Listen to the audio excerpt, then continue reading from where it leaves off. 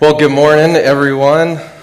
Excuse my tardiness. I didn't realize the countdown reached 0, and I needed a drink of water. It's that time of year where there's cold season going on, and I got one myself, so if you hear coughing, just ignore it. Pretend it was someone next to you and not the person up here speaking. Well, like many of you, I have the evening tradition, the evening ritual as a parent of putting my children to bed, at least on most nights if I'm home. My wife Melissa and I trade off kind of who does what child, and we do the typical routine, of course, getting children ready for bed, and then the bedtime story, right? One of the things that I love doing with kids, whether it's bedtime or not, is reading them stories, because I like the stories too, and usually they hold still, and so that's a nice thing to do. And the interesting thing now is that as an adult, as a parent, I'm actually reading stories to my kids that I remember having read to me by my mom growing up. And one of my son's favorite characters is Curious George, and he's actually reading the exact books that I got when I was about 5 or 6 years old. And so now they're in our home, and I'm reading them to my son. And just last month was his birthday, and so my wife and I got him a collection. It's a nice hardbound copy, and it's the original Adventures of Curious George. I'm sure some of you have seen this collection. It's the first 7 stories that were written when this character in this franchise took off. And I was under the assumption that Curious George was kind of around in the 70s or the 80s, because that's where my books are dated from. The first stories are written in the 1940s. Up to the 50s and 60s. And so I found, as I'm now reading these stories, the original stories to my son Hudson, I'm surprised by some of the content. And I'm actually starting to censor some of the things that I'm reading to him. For example, did you know that Curious George enjoys a smoke from a pipe? Yeah, after a good meal and a good pipe, George felt very tired. And I think to myself, well, maybe that's why some of our children don't feel tired for nap time. They're getting a nice meal, they're getting a bedtime story read to them, but they're missing out on the pipe. And so, this one's illustrated, it's a little bit more challenging, but it's quite easy. My son's 4, he can't read, so I can skip over some things, I can censor other things. Quite often, it's happened in a few books, George, because of his curiosity, gets himself into a whole bunch of trouble, and in one instance at least, he says that he's so remorseful, he's so sad that he wished he were dead. And that's another one that I choose to skip over a little bit. I just say, he was quite sad. He was quite remorseful for what happened. He felt terrible about it. But it's interesting. It's not just Curious George. There's a number of other books that I think that's not a word I want to introduce my child to, or I don't want to have to explain what's going on here. And so I skip over it, or I edit it, or I use a synonym that's a little less harsh. And I find that I don't just do this with other books. I actually do it sometimes with the children's Bible that I will read to my son. Now, children's Bibles, for the most part, are rather tame, right? We're not going through all the most violent and strange stories that we find throughout the Bible. Those get skipped over, or they get kind of prepared into this nice poetic story or poem that doesn't give many details about what happens. But even still, there's sometimes a word that comes up, or there's context, and I think to myself, I don't know if I want to give the details about how King David chopped off Goliath's head after he killed him. I don't know if I want to go into the details where Pharaoh wanted the baby boys killed in Egypt. I'll just say that he wanted them hurt. He didn't like them. That wasn't going according to his plan as a tyrant and slave owner. And so it's interesting as I think through these stories that now I'm purposely editing for my kids. And then I think, well, there's going to come a time, a few years down the road, when they're 7 or 8, and now the children's story is a little bit longer. It's a little bit more specific to what we read in the Bibles that come from the original documents. And so there's going to be questions asked. And then what about when children, whether you're an aunt or an uncle, or you do some babysitting, or you're a parent or a grandparent, what about when these kids become 12, 14, 16, 17, and they're reading the same Bibles that you and I are reading? I'm guessing they're going to start asking some questions. They're probably going to ask some questions that you ask as well, but we don't always like to think about the answers, or we don't carry them out to their end point. Will they not ask some of the same questions that you and I ask? Questions that we're asking right now in our series called Why God? Will they not wonder why words like anger, wrath, kill, and destroy are not just words that appear every once in a while in stories, but these are actually major themes in a lot of the stories that we read. Will they not read the stories in Genesis and wonder why God sends down burning fire on Sodom and Gomorrah? Will they not wonder why the Israelites are saved out of Egypt, but the Egyptians are drowned in the river? Or why God kicks off the Canaanites and decides that they should be destroyed, and then he kind of just freely gives that gift to the Israelites? Will they not wonder why God gives the sixth commandment, you shall not kill, and then he later tells Joshua to kill everything, men and women, animals, destroy the cities and the land? Will they not wonder why Jesus, the human form, the representation, God in human flesh, why Jesus says when you encounter your enemies or when you're involved in conflict to turn the other cheek, when his Father, God, kills a man for mishandling the Ark of the Covenant?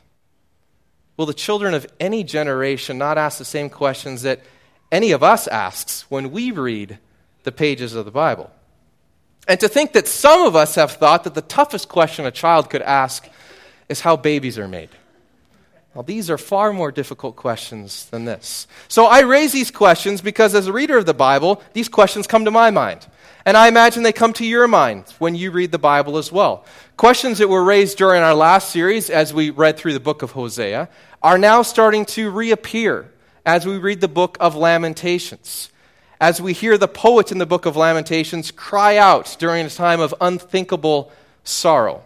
And while Lamentations is probably best known as the book that gives us to the lyrics of the song, Great is Thy Faithfulness, there are other words that are far less comforting that come from this book, such as in chapter 2, when God is called an enemy. Now, I have yet to read song lyrics or actually sing a song that describes God as an angry warrior who swallows me up like his helpless enemy. And to be truthful, I don't ever want to sing that song. So if you are a songwriter, maybe you can write that song, but I probably won't be the one most excited to sing about it. But it's there. It's there one chapter earlier before the lyrics to Great is Thy Faithfulness. Listen and turn in your Bibles with me, if you will, to Lamentations chapter 2. I always find Lamentations a tough book of the Bible to find. It's right after the book of Jeremiah, which is a fairly long one, pretty much right in the middle of the Bible. Lamentations chapter 2, verses 2 to 5. Without pity, the Lord has swallowed up all the dwellings of Jacob. In his wrath, he has torn down the strongholds of the daughter of Judah. He has brought her kingdom and its princes down to the ground in dishonor. In fierce anger, he has cut off every horn of Israel. He has withdrawn his right hand at the approach of the enemy. He has burned in Jacob like a flaming fire that consumes everything around it. Like an enemy, he has strung his bow. His right hand is ready. Like a foe, he has slain all who were pleasing to his eye. He has poured out his wrath like fire on the tent of the daughter of Zion. The Lord is like an enemy. He has swallowed up Israel. He has swallowed up all her palaces. He has destroyed her strongholds. He has multiplied mourning and lamentation for the daughter of Judah. Now, these are the words, these are the images that skeptics love to point to. Skeptics, atheists, agnostics, those who would like to discredit this idea of some sort of God out there who either exists or a God who is good. They love to grab on language here and stories of evil and violence and say, well, how in the world could this God that some people claim exists, even if he does exist, why would you want him to be there? Why would you want to serve him? Why would you delude yourself into any of these thoughts? Several years ago, I read a book by a well-known atheist writer. He's a best-selling author. His name's Richard Dawkins. I'm guessing many of you have heard his name, maybe read some of his books. This book is called The God Delusion. I think it was written in 2006. And he writes it's very well quoted in a number of other books, but one of the most shockingly blunt statements in his description of God that I've ever heard. And I would quote all of it, but I'm not going to. And it's not because I feel like it's not appropriate in a church setting, but mainly because The descriptions that he say are so academic I can't even pronounce half of them, but you'll get the idea as you hear what he says. The God of the Old Testament is arguably the most unpleasant character in all fiction, jealous and proud of it, a petty, unjust, unforgiving control freak, a vindictive, bloodthirsty ethnic cleanser, a misogynistic, homophobic, racist, infanticidal, genocidal, capriciously malevolent bully. Those of us schooled from infancy in his ways can become desensitized to their horror. Well, that's rather blunt, isn't it? Now, one of the primary reasons that Richard Dawkins promotes his claim that our world would be better off without religion is because of this understanding that he has of who God is. Based on history as he understands it, based on the Bible as he reads it. And so he says, you know what? Our world will be better off without religion. He actually claims that if religion were eradicated, if it was done away with, no one had any thoughts of any sort of God, and all the different world religions were gone, the world would be far less violent. It would be a better place for each of us to live. And so he points to the horrific accounts of violence that we've seen during our lifetime. And he points all the way back throughout history, back to the ancient writings of the Bible. And he asks, how can God possibly be good if people are constantly picking up weapons, instigating fighting, and then pointing back to God as the mastermind for all of this stuff that they have done in order to justify it? Now, in my mind, it's really not too difficult to discredit the arguments that Dawkins makes, but trapped inside his ideas is a question that's very valid, question valid enough for us to consider this morning. And the question is this: what do we do with all of the violence that's intertwined throughout the Old Testament writings? What do we do with all of this violence that we read about, that we find in the Old Testament? Now, as I tried to respond to this question, I should probably say that today's message is not going to feel like some other messages that you'll hear at Jericho Ridge. It's probably not going to feel like an inspiring sermon. Hopefully it does. But it's probably going to sound a little bit more like an academic lecture. And so I had thought that if I had a corduroy jacket that had elbow patches on it, I could wear it, but I don't have one. My son has one, but it's a bit too small on me. But just to give you an idea, this is probably going to sound and feel a little bit different. And I think there's a place for both. There's a place for digging into the Scriptures and asking a tough theological question that kind of looks more like a classroom setting. And there's a time for looking into a text and finding how God is speaking through it and inspiring action through that context as well. But I hope that what I go through today will help each of us grapple through this question. And I'm actually anticipating that this will be the first part of two parts, that I'll come back again next week and we'll kind of pick up where we left off this week and hopefully go through some more questions that pop up as this conversation continues. I want to begin, though, by giving credit to an author by the name of Christopher Wright. Several years ago, I read one of his books, and this past week I picked up a newer one. It's called The God I Don't Understand, which is quite fascinating in that he honestly goes through a number of questions that he has, theological questions, and just says, how are we to make sense of this? How are we supposed to understand evil and suffering? How do we understand the cross? How do we understand what happened to the Canaanites? And so he goes through a number of frameworks for how we pose these questions and then how we try to make sense of it. And we should say that this is not something that will completely satisfy our questions, but hopefully it helps us gain a little bit of a context for what happened and how we can come to grips with it. And so he says that as we read the Old Testament and as we listen to these violent stories and as we hear something from Lamentations where you have an individual, an Israelite, feel like God is the enemy to him, there's a number of ways that we can construct that into our mind, that we can make sense to it. And so he says there's two that are very popular. There's many different ways that we could try to make sense of that. But he says some of the most popular options are one of these two. We either consider the violence to be an Old Testament problem that's then corrected by the New Testament, or secondly, we decide that the Israelites must have misheard God when they went to war. And so we'll start with this first one, because this is This is an opinion that I hear many times within the context of the church. Well, really what's happening is we have two very different time periods. And in fact, we kind of have two very different gods. We've got the Old Testament God, who seems to be very vindictive, and he's jealous, and he's violent, and he gives special treatment to this group of people called the Israelites, and he kind of does whatever he wants to do in that part of the Bible. But then we get into the New Testament, and Jesus comes. And Jesus teaches us that actually, no, God's not really like that. And he's much more peaceful, and he's much more loving. And so we can just kind of separate these two testaments and focus on the New Testament because we're saved through the blood of Jesus and what he's done. And that's kind of a way we can make sense of all of this. So this kind of means one of two things. Either the Israelites were poorly represented by the ancient Israelites. Maybe the stories they had written weren't quite all that accurate about how God behaved. Or God went through a radical personality change during the 400-year gap between the Old Testament and the New Testament, and he got a whole lot nicer. That's kind of the end of the road there if we're looking at this theory.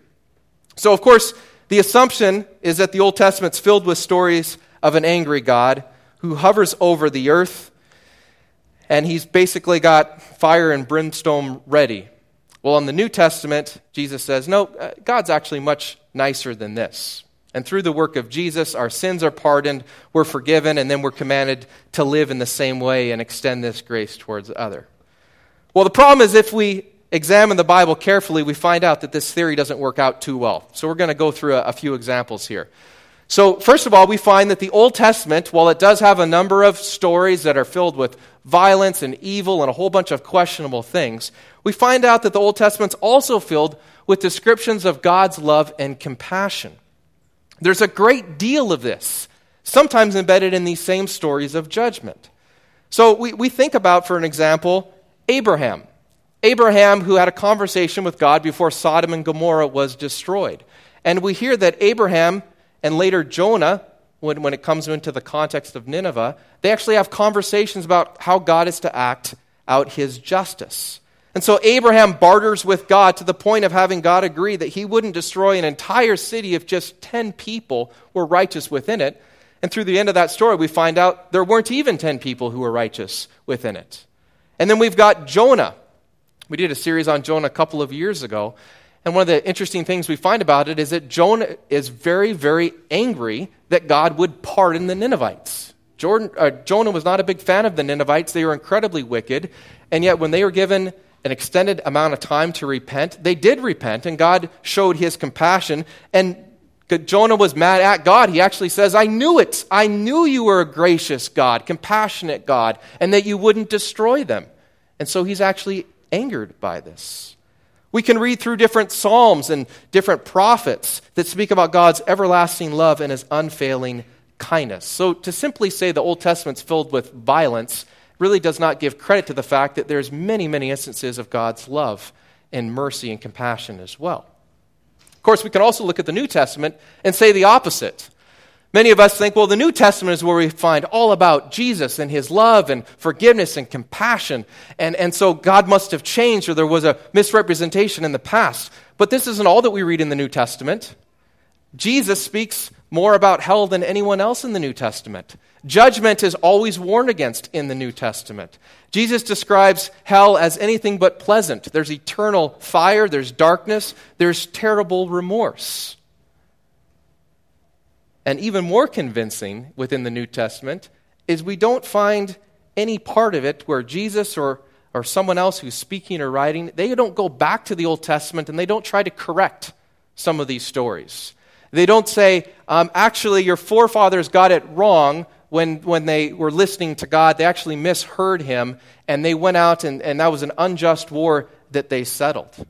We don't hear that at all. They don't condemn the past acts of violence in the Old Testament. In fact, some of the most violent stories are then repeated and served as an illustration for how people should live. So we need to be careful of intentionally or unintentionally pitting the Old Testament against the New Testament, and we'd be wise to remember that Jesus himself explains that he did not come to abolish the law, he came to usher in its fulfillment. So that's kind of the first theory, this thought of, well, these are two different testaments, and we can just kind of throw out the bad stuff with the Old Testament and focus on the New Testament. The second idea that is easy to come to is that the Israelites mistakenly interpreted God's commandments. So in this theory, we just steer around the problem of violence by taking God out of the equation. We just say, well, the Israelites, they had good intentions, but they really imagined some of this stuff up. They thought that they heard from God.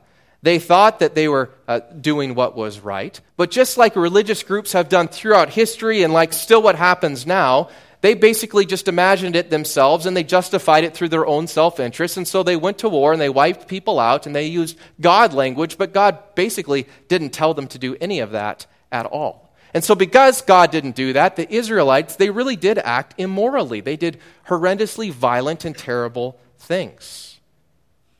Now, this is partly true in a sense, because there are times when the Israelites misinterpret God's commands. There's several stories where we find out that a king or a leader or group of people, they decide to go out and start a war, or they take some other action, and we find out that they acted wrongfully. And the reason why we know they acted wrongfully is because we find out about it in the Bible later on. We find out the Lord speaking to a prophet or someone else and said, they did not listen to me. That's not what I said. And that's why they were defeated in battle. Or this is now the punishment that I'm going to serve to you. And so there's actually, the reason why we know they did things wrong is because we're told they did things wrong, which makes us think that we'd be told every single time they did something wrong, every time God was displeased over their actions. So in a way, this theory is correct, depending on what story we want to look at. If we want to look at different instances, we could say, well, yeah, there we go. In this instance,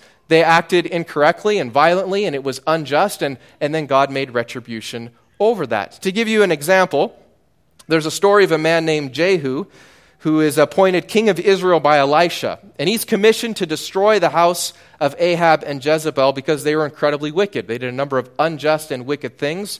And so Ahab, he is successful in his mission, but he also chooses to slaughter all the priests of Baal, which when you think within the context doesn't sound like a terrible thing. This was a false god. These were priests who were leading people astray. And so he rounds them all up deceptively and he slaughters all of them.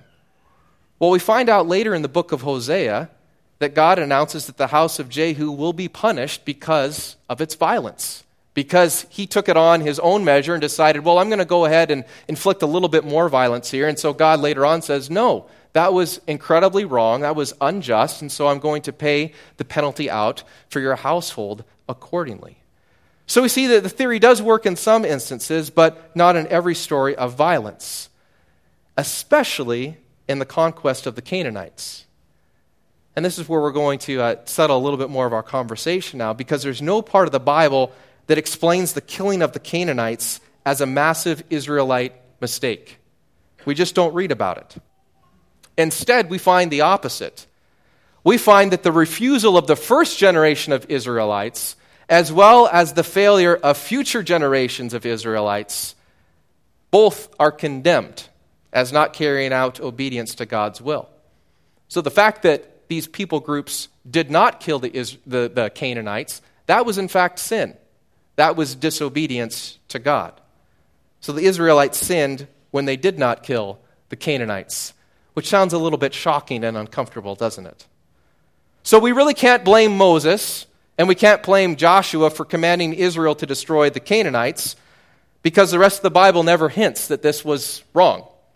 The rest of the Bible never says, well, Moses was incorrect in telling them that this is what they should do, and Joshua was wrong when he carried out this plan.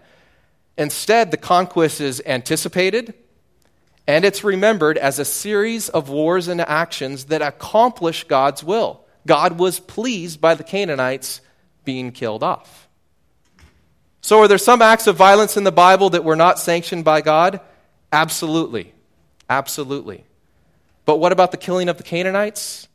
From everything we read, there's no such backtrack here. And while the question of how it could be just for the Canaanites to be killed by the Israelites is a very different question than we began with, looking at this question is actually going to bring us back to the book of Lamentations and the curious words of God acting like an enemy to Israel. So I'm going to mention Christopher Wright's name, just so you don't think that I've figured out all this stuff by myself this past week, because he wrote a brilliant chapter a number of years ago called What About the Canaanites? And he addresses this topic head on. And this summary is not a list of solutions. It may help a little bit. It's probably not going to make everyone feel better about what happened in the past, but it should help with context. It should give us a little bit of perspective to give us fuller context for these stories and words that we often read in isolation. And I should also say that this is not about violence in general, or about why bad things happen to good people, which is what Pastor Brad spoke on a couple of weeks ago. This is specifically about what happened with this Canaanite conquest. And to give you a little bit of context for that story, if you're unfamiliar with it, the descendants of Abraham became the Israelites, named after his grandson Jacob, who was later renamed Israel. And at that time, God promised Abraham that his descendants, the Israelites, would inhabit this land that he was currently living in. And so as Israel, they grew. They actually moved down to Egypt for a while, and they became enslaved by the Egyptians. And then God raised up a deliverer through Moses and his mighty acts that God empowered Moses to do. They actually left Egypt, and they wandered around in the desert because God was waiting for them to be ready and to be obedient to enter this land to wipe out the Canaanites. And eventually they did, and that's where the Israelites grew their nation and developed a kingship, and then the rest of the story continued from there. So in order to make sense of this, let's consider a couple of frameworks to view this question through. And the first framework is that of the Old Testament story itself, as we ask, what in the world is going on with the Canaanites? So we often forget that we're living in a very different era than the Canaanites lived in, that the Israelites lived in. And so we need to get back as far as we can to what Near Eastern culture looked like, which I admit is an impossibility, but it's helpful at least to think about. The warfare between Israel and Canaan is not what we would now consider to be holy war. That term is used here and there, and we have a little bit of a concept for religious war or holy war. This is a very different situation. This isn't a violent feud between two groups of people that don't like each other because they believe different things religiously. They have different gods, they think they're superior to the other, and so they battle it out on the battlefield. And we can't really label this as genocide either based on how we currently define that word either, as we'll see in a moment. Instead, the fighting as we read it in the Old Testament is understood as a war of Yahweh. Yahweh is the name for God. So every time we read about what's happening, the war itself is attributed to God. It's basically saying this is God's war. God he's declared war, and he's carrying out war and punishment against the Canaanites. And so because of that, he not just sanctions the war, he actually does the fighting in a way himself. He declares that he will be successful, that the Canaanites will be rid of. And this happens even when Israel's greatly outnumbered. And in some cases, it happens even when Israel doesn't even have to lift up a hand to fight themselves. And so when God sanctions a war, it came with this understanding and this instruction that complete destruction should happen. Humans, animals, materials, so that everyone and everything was dedicated or devoted to God himself. And there's a Hebrew word for it. The word is harem. And there's actually a number of specific rules and understandings about what harem is, and it depends on the battle and the situation. But the general concept is, because this is God's war, he wants everything that is being judged here, everything being punished, to be totally destroyed and totally devoted to him.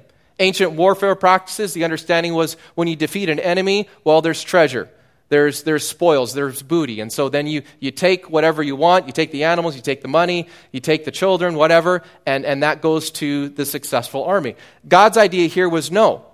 This wasn't anything that was to benefit Israel at all. This was something that was to satisfy God's justice, as we'll see here in a moment. And so this is why we have stories of complete annihilation.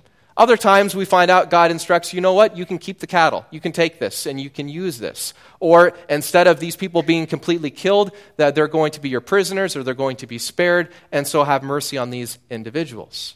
And this sounds pretty horrific, right? I mean, this is the stuff that Richard Dawkins talks about and say, how can a God be just when women or children are being killed in these sorts of situations? And as terrible as it sounds, harem was not a unique practices of Israel. This wasn't like God dreamed up this idea just himself. There's actual textual evidence from other nations stating that they committed the same sort of acts with their enemies. Now, this doesn't justify the act in and of itself, just that other neighboring nations, when they defeat someone, they totally wipe them out. But it does help us give a little bit more of an understanding of what's happening in the Near Eastern practices of war. And we should also note, and this is interesting as well, that there's rhetoric used in the Old Testament. There's warfare rhetoric. And so as you read history, I mean, all of us have taken history courses, and we read back, and you hear some of these accounts about how one army was completely devastated by another, and then you read the other side, and they say the same thing. And you're like, wait a second, how can two be winning here? Well, within that culture, and it even happens a little bit today, there's a little bit of rhetoric that happens about how successful one side was and how completely overwhelmed another one was. And so what we find here in the Bible is there's a few instances of this happening as well. Well, we'll read a story and we'll think, wow, this is tough to grasp. This is tough to read to my child, that this one group of people were completely annihilated. The city was burnt up. Women and children killed. Every living thing is destroyed. And then we find out a little bit later, oh, wait, was it completely destroyed? And there's a little bit of rhetoric. To give you an example, the book of Joshua, which really outlines all of the Canaanite conquest here, we read within that book that all of the land was captured, all of the kings, all of the people. But in the very next book, the book of Judges, most of that book is about Israel being very busy trying to subdue all the other inhabitants in the land. And so we realize, well, there could be a little bit of storytelling here that goes on that doesn't tell the entire story of how incredibly violent this was. So this doesn't entirely satisfy our questions of harem, but it might help us as we struggle through the graphic descriptions of warfare with an understanding that complete annihilation was not always the end point. And Christopher Wright explains this really well when he says, this is not to accuse the biblical writers of falsehood, but to recognize the literary conventions of writing about warfare. The other thing we have to realize is that the conquest of Canaan was a limited and unique event. The Bible's filled with the history of many wars, but the conquest of Canaan was mostly confined to one generation. It was anticipated for a long time. It's remembered for thousands of years and many generations afterwards, but for the most part, the killing of the Canaanites was within a fairly short time frame. It's seen as an act of God. It's not seen as an achievement of Israel. Or in other instances, we have Israelites celebrating what happened through the war. It's very specific here in the Bible that this is not about anything that Israel has done, and it's not about who Israel is as far as her character is concerned about. It's about what God is doing, and that he is fighting for the people of Israel, and that the land is then given to Israel. And so because of this, the conquest of the Canaanites is never meant to be a model for how Israel, or for how anyone else for that matter, should deal with our enemies or resolve conflict. If it was the model, then we'd have very difficult times making sense of the rest of the Bible, especially when you listen to Jesus and the Apostle Paul and other writers talking about the command to keep peace and to love our enemies. And we're going to talk about this more next week in the second half of this message. So the question is then, well, if all this stuff happens, if we're reading this stuff and it's right there on the page, no matter how much annihilism was going on, but if we've got a God who's commanding a group of people to kill all these other people, how do we make sense with it? And how is this Canaanite conquest different than when they warred with other armies? Well, it has to do with justice, which is the next framework that we'll consider at this point, the framework of God's sovereign justice. The easiest way to summarize how the Bible describes the Canaanite killings is to connect their fate with God's sovereign justice and punishment. This is the motive that's consistently repeated throughout the Bible. God's justice is what prompted him to remove the Canaanites from the earth. His actions were divine punishments delivered through the Israelites. Now, this conquest is often viewed as a type of genocide. Genocide is completely wiping out an ethnic group, a nation, a group of people. And it does involve killing a group of people within that definition, within that context. But our modern definition of genocide usually understands a few other things too. It usually includes the self-interest of the people who engage in that warfare. If we've got country A going against country B, country A usually has this understanding of we have something to gain by wiping out country B. And not only that, there's usually this false sense of racial superiority. We are superior to them. They really shouldn't exist. They're a lower class than we are, and so because of this and because of our own selfish motives, we're going to take them out and take everything else out that they have there. What we find in the Bible is that the conquest is never justified based on ethnic grounds.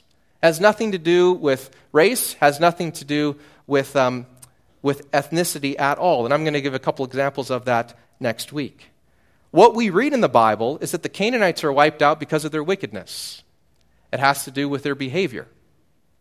And we could read several passages in the Old Testament that describe some of the acts that they were involved in, some of the wickedness that they practiced. But what's most important here is that we realize that God's actions against them were not unfounded acts of violence, but they are actually justified acts of punishment. So for an example, in the book of Hebrews, when the Canaanites are mentioned, they're described as those who were disobedient, which tells us that they had some sort of moral awareness of what they were doing. If they were disobedient to something, then they must have recognized what they were being disobedient about. And they chose not to repent about it. It's also telling that if you flip back to Genesis chapter 15, when God first tells Abraham that he's going to make him into a great nation and he's going to give him land, he says that it's not going to happen immediately. And the reason why it takes a number of generations is because God tells him the sin of the Amorites, and the Amorites is another name for the Canaanites. He says the sin of the Amorites has not yet reached its full measure. So this tells us in some sort of strange way that we can't completely comprehend in terms of justice, that the Canaanites at that point were not yet wicked enough to morally justify God condemning them and wiping them out by killing them. But there would come a time, God anticipated this time, when their wickedness would get so severe and so terrible that it would reach the point of demanding a divine response. Now, justified punishment doesn't necessarily make violence any nicer, does it? But it is very different from selfish violence or from senseless violence. When violence is used as a means of punishment, it usually changes how we look at the moral context of violence. Violence just for the sake of violence or to do something selfishly, we would say, well, morally that's different than violence that's done as a means of punishment. And the Israelites in this story are the human agents that God uses to enact his judgment on the wicked Canaanites. In a way, they're God's tool at that time in history to carry out his judgment. But what this doesn't mean is that the Israelites were therefore righteous because the Canaanites were wicked, and that the Israelites were some sort of great people because God used them as his vessel. They don't become the good guys because the Canaanites were the bad guys. God completely overturns this idea in several instances in the Bible, but look here if you want to flip to it, to Deuteronomy chapter 9. It's in chapter 9, verses 4 to 6. He flat out tells Israel, it is not because of your righteousness or your integrity that you're going to go in and take possession of their land, but on account of the wickedness of these nations, the Lord your God will drive them out before you. So if you ever accepted this idea that the Israelites are kind of the good guys in the Bible, these are the people that are more favored and more superior as far as their actions and all this sort of things are concerned, you're in for a surprise when God then turns the table on them later on in biblical history. God then begins to use other nations, just as Israel is used against Canaan. He uses other nations to inflict punishment on the Israelites. And Israel experiences the same fate as other nations did before them when they choose to turn their backs on God and act disobediently. So God uses the Assyrians and he uses the Babylonians to punish the Israelites, even though those nations, the Assyrians and the Babylonians, even though we find out they're very wicked themselves. And then they are judged in turn by God as well. As Wright explains, God can use one nation as a stick to punish another, but the stick he uses itself may be very well bent. So what we discover is that God does not actually give the Israelites special treatment. He warns them that if they act wickedly, as the nations before them did, he will punish them in the same way that he punished other nations before them. They'll be scattered, they'll be destroyed. And yes, God will actually appear as if he is an enemy against them, which is exactly what we hear from the poet in the 2nd chapter of Lamentations. God is like an enemy. Why would the poet describe God as an enemy? Why is he envisioned with his hand gripping the bow? And why is he determined to pour out his wrath like fire? Well, the poet doesn't tell us precisely, but in verse 17 of chapter 2, we read that God is fulfilling what he said he would do long before. The Lord has done what he planned, which he has fulfilled his word, which he decreed long ago. He has overthrown you without pity. He has let the enemy gloat over you. God's carrying out the justice he promised to deliver if Israel fell into disobedience. And in this story, the Israelites fall into the hands of our adversaries because of their disobedience. So the question of violence in the Bible usually creates more questions than we begin with. And I'm guessing that some of you are probably working through some of this material and looking at your notes and wondering, wow, this was not at all helpful. I have many more questions now than I started with.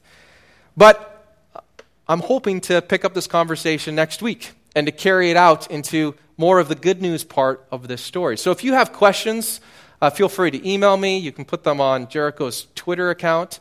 I'll do my best either to respond to your questions throughout the week as I read someone far wiser than myself to find out what the answer is, or to work them into next week's message as well.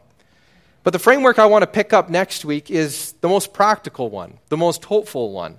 And it's the third framework of understanding how God's justice works together with his plan for salvation.